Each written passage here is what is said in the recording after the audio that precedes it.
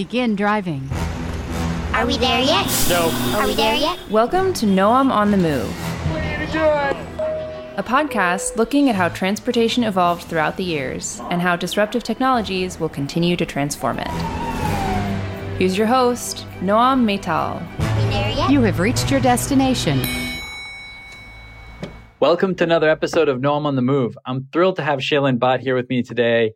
Shailin Bhatt's the president and CEO of Intelligent Transportation Society of America, or as we know it, ITS America, where he's in charge both of advancing policies and development for intelligent transportation technologies across the U.S.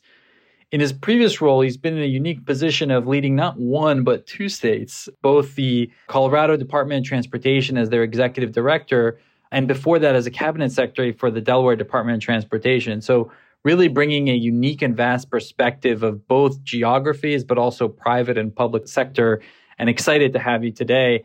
I should also mention, no less impressive is the fact that Shailin's an active hockey player, and that's not a common thing you'll find today among the transportation executives.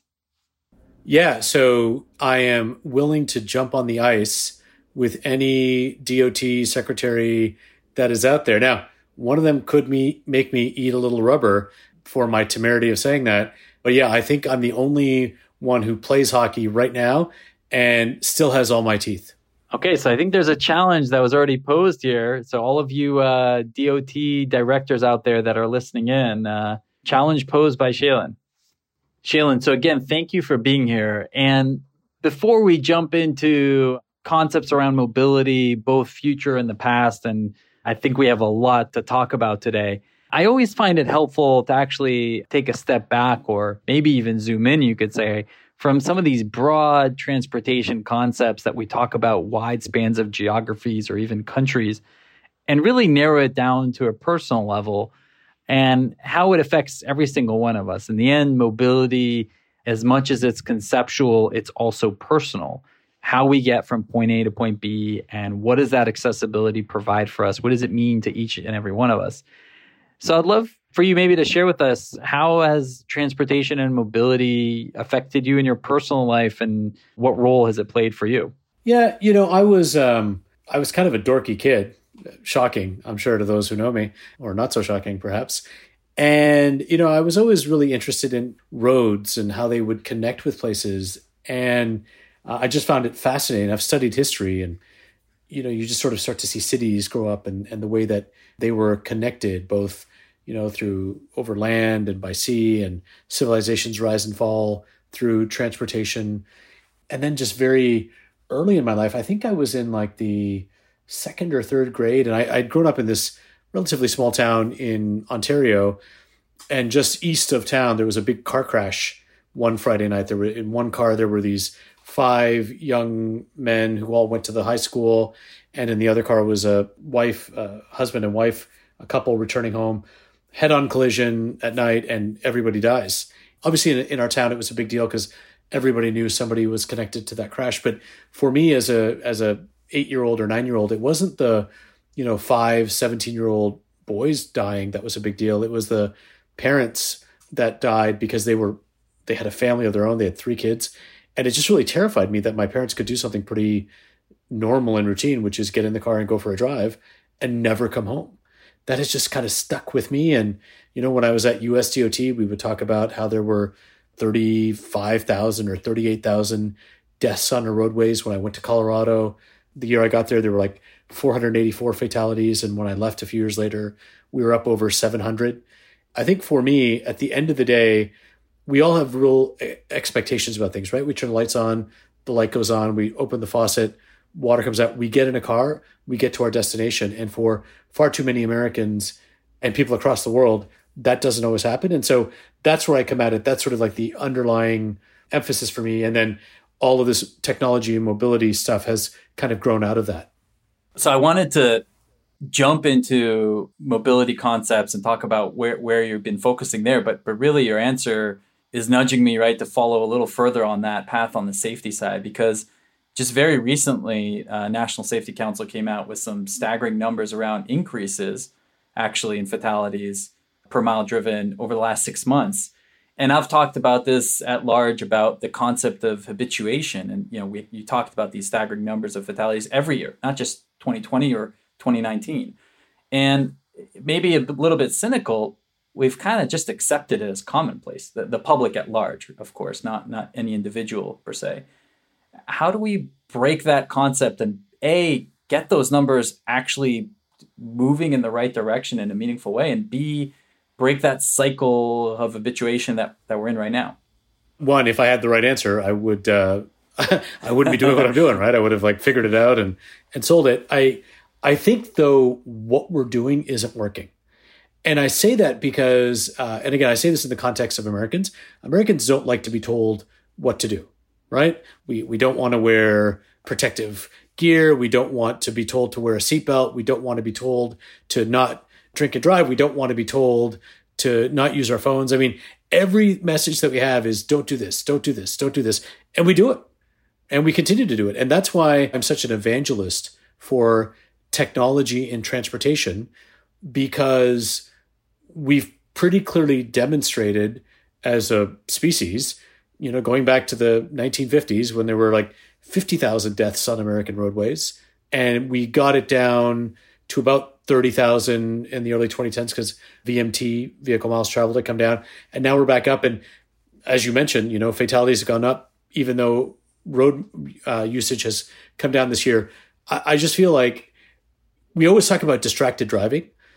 To my mind, driving for a lot of people is now the distraction from what they want to be doing.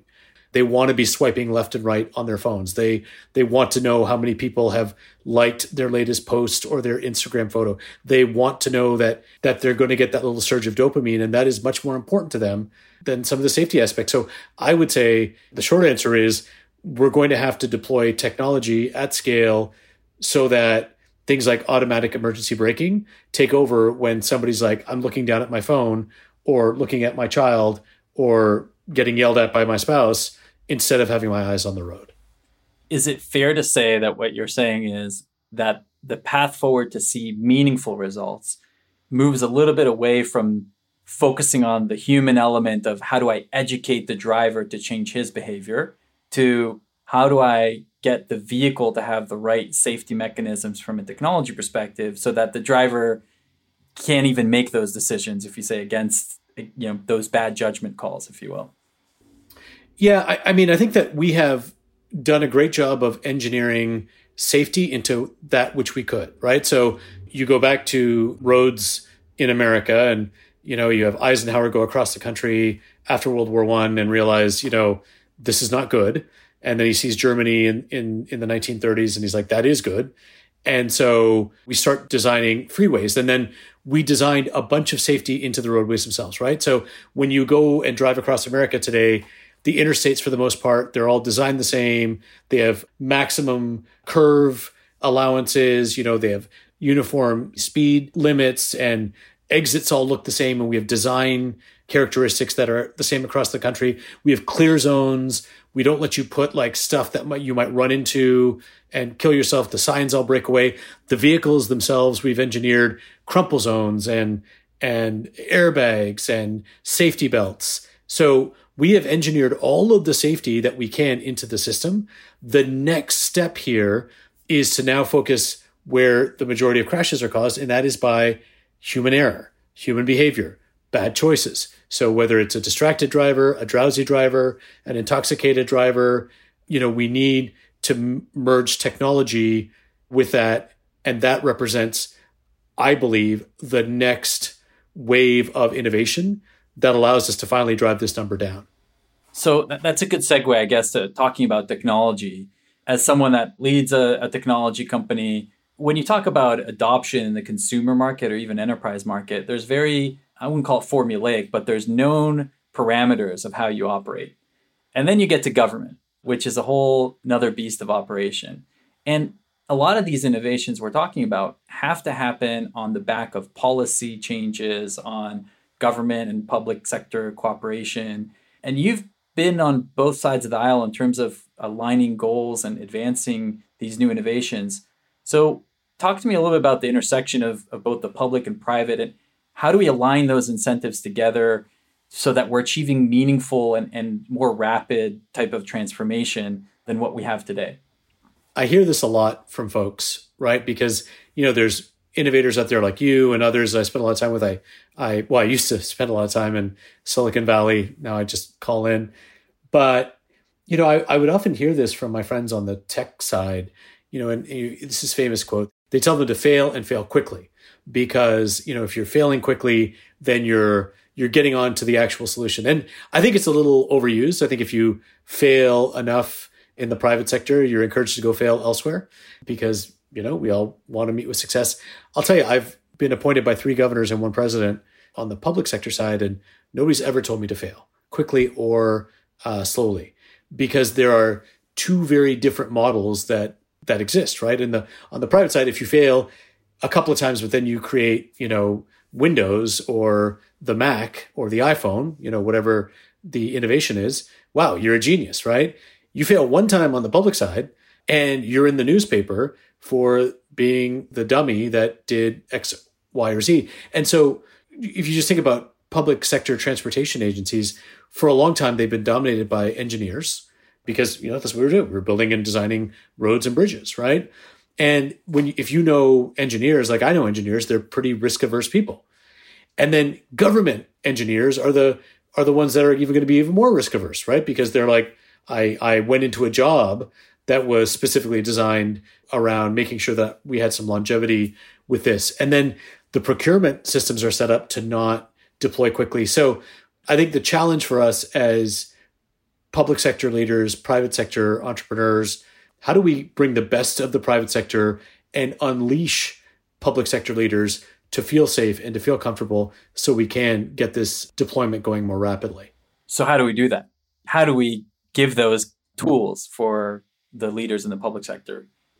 So I think what you have to find is you have to find those states and places. I think it takes going to like one of our members, like the city of Washington, D.C., where I am right now, and saying, okay, you've said you want Vision Zero, and Jeff Meridian is on the board of ITS America and does some great stuff in terms of deploying innovation. You've said that you want to get to Vision Zero. There's a bunch of things we know that work with that, lowering speed limits and designing safer roadways. But what are the tech solutions, right? So is it LiDAR detection of pedestrians in intersections? Is it, cameras that are detecting scooters and other things? Is it V2X? Is it smart infrastructure? Like pick 1, 2, 3 things. The work that you did out in Las Vegas, I know that got a lot of attention in terms of reducing response times for emergency vehicles. So I think it's a matter of finding something that works really well and then finding the places that are willing to take a chance on deployment and then saying to people, listen, we made it work here. And I think that's what public sector folks love to see is somebody else has done this and it has succeeded. Because if we get that, if you ever watch those wildlife shows, nobody ever wants to be the lone gazelle down by the water because bad things happen to that gazelle. But if there's a herd, then good things happen. So I think it's like an incremental approach to getting folks to like, you do this and then I do this and I build off of that. And then you can stair step it that way. Yeah. And I think it's interesting too, because when you talk about risk, absolutely right. And what I've seen too is that even varies by various states and communities and regions. We'll have some countries or states that are not as risk takers as the private sector, of course, but a lot more about we want to be in the forefront of trying things and seeing if they work or not. Where other places that are much more conservative and want to make sure when they go out to constituents that they're using the taxpayer money for things that work. So it's interesting how that dynamic plays across the geography as well in terms of, forget the politics even aside, just the makeup of the communities within each region. Speaking of some of those advancements, a big topic that's talked about is autonomous vehicles, of course. And when you talk about autonomous vehicles, the communication of how those vehicles would communicate with one another is another hot topic that's in the news over what seems like the last few years, really. Everyone talks about 5.9 gigahertz in the spectrum, but for our listeners and for kind of layman's term, explain in the most basic term, what does that even mean? Why is that being talked about as so important, splitting the spectrum and giving it out for commercial use? Why does it even matter? the best way to describe the safety spectrum, the 5.9 gigahertz space safety spectrum that we talk about, is about 15 years ago, they set aside 7 lanes of this really big highway and said, on these 7 lanes, we're going to set aside, again, this is a digital highway, not, like a highway out there, but we're going to set aside for for these devices to communicate these 7 lanes, and we're going to make this for safety critical messages between vehicles. So, if this vehicle is driving down the road and it slams on the brakes, we want a safety message to travel with no other messages on this dedicated pathway to another vehicle, and it will receive it. And if it wants to hit its brakes, that's the way it's going to work. And they also set that up so that they knew that someday there'd be a lot of other folks wanting to crowd into this space. And they're like, we want to just set these aside for vehicle safety critical communications, because we know how critically important that will be in the future.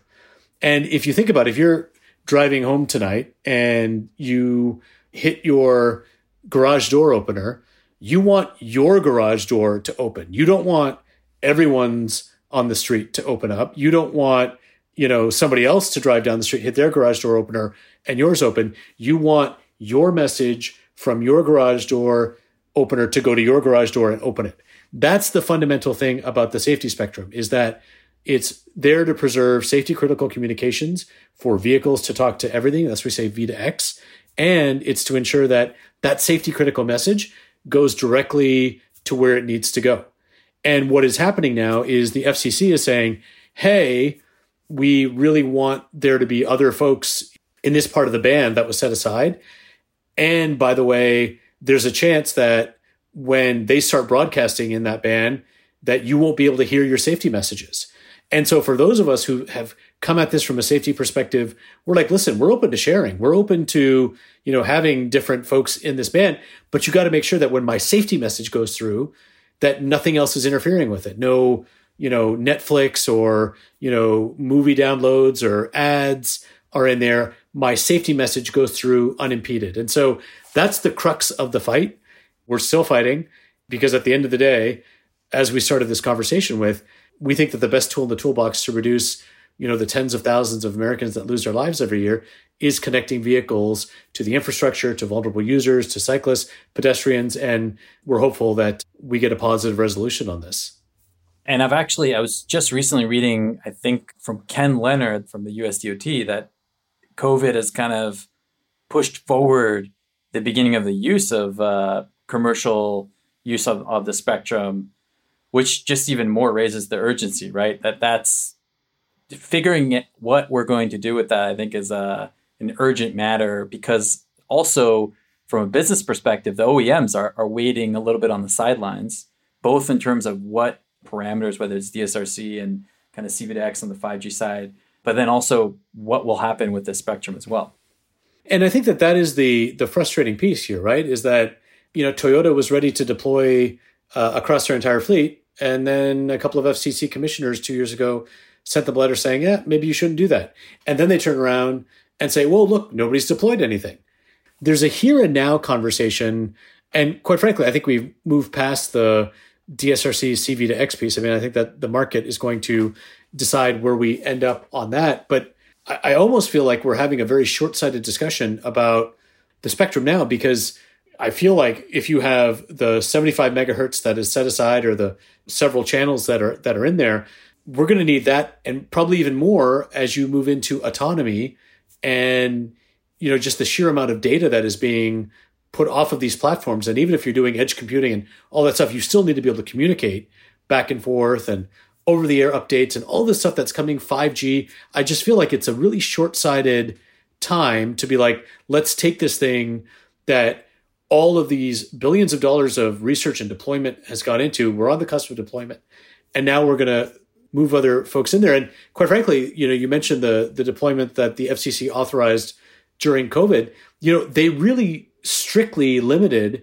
how those telecom providers were able to use it, so that if there was any V2X, that they would not interfere with it. And so I'm saying 100%, if you want to use those same rules of application, come on in and we'll share the 5.9 with any unlicensed device. Just do the testing to show that when you put that in there, that it doesn't impede the safety critical messages. Because that's the part that they seem unwilling to do. They were directed by Congress to say, okay, if you want to put it in there, do some testing, make sure it works. And now they're saying, well, we're not even going to bother doing the testing. It seems like a spurious argument to me. Let's step out of the weeds a little bit. And not that it diminishes the importance of this, but looking at this as a concept, really we're focusing on it because it is a critical path for how we communicate with autonomous vehicles. And so a question that you'll hear often, right, and one I want to pose to you is, we've been talking about autonomous vehicles for a long time now. If you go by the announcements 5 years ago, then we should be driving all in autonomous vehicles at this point.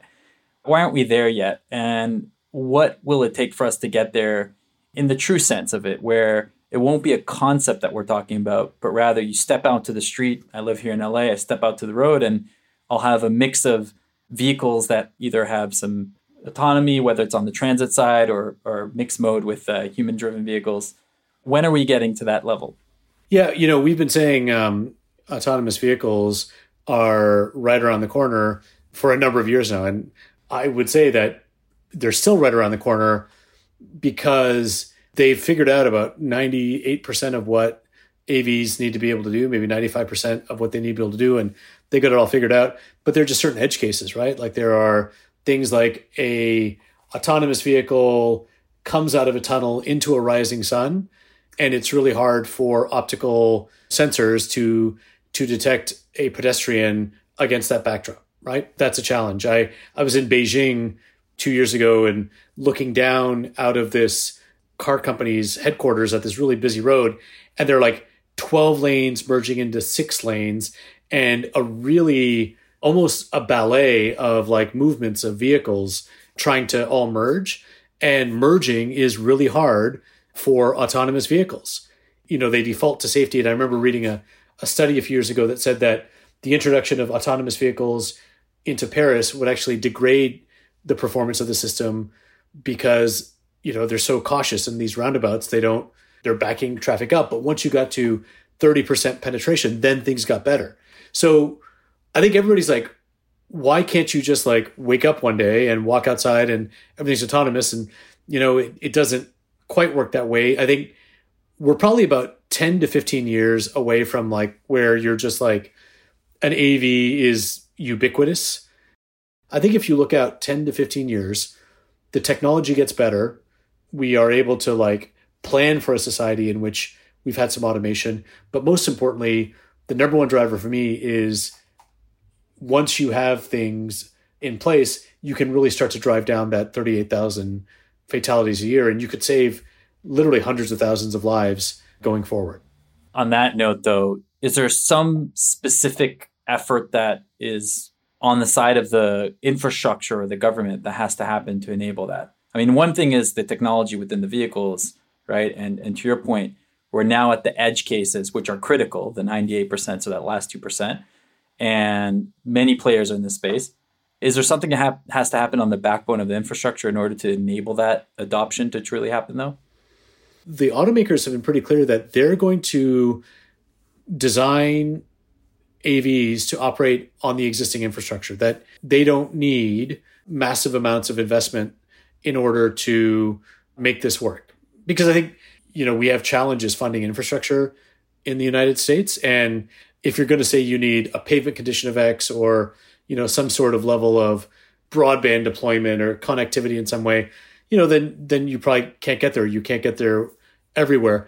I will say, in my experience as a DOT director, one of the least sexy things that we would ever have talked about a few years ago would have been striping, right? Like striping is one of those things of if you don't get to it, your budget's tight, you let it go. Striping's pretty darn important when it comes to, autonomous vehicles, issues like GPS, right? So outside of that traditional infrastructure, next-gen GPS is going to be pretty critical for our country to make sure that, we have the specificity of location data being up there.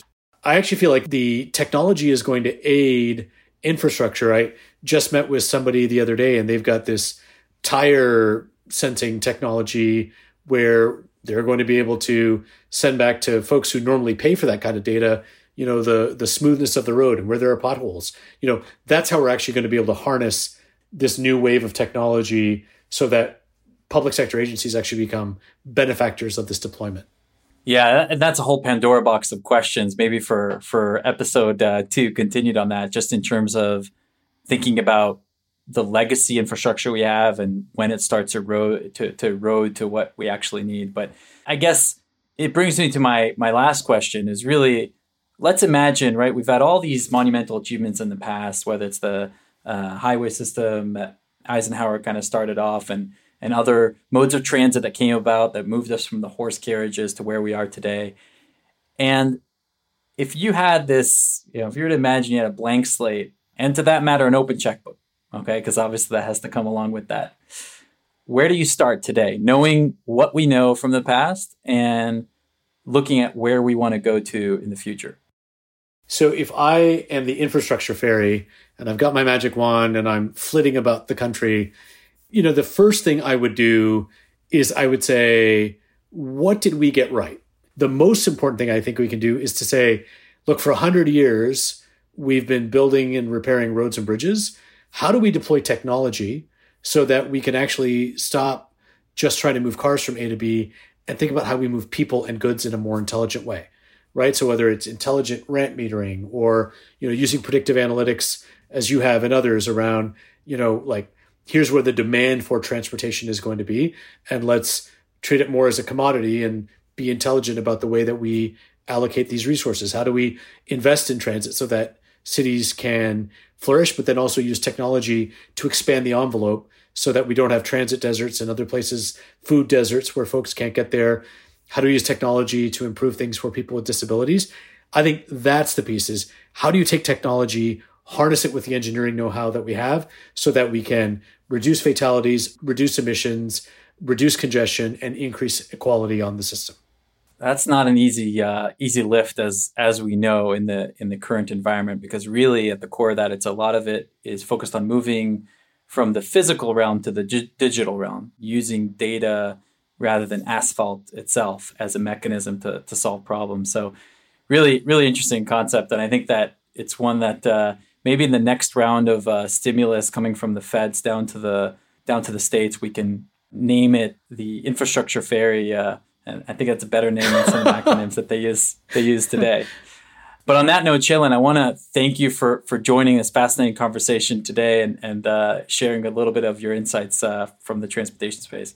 No, it's always a pleasure to talk, and just appreciate your work in this space, and happy to chat with you anytime you want. All right. Thank you very much.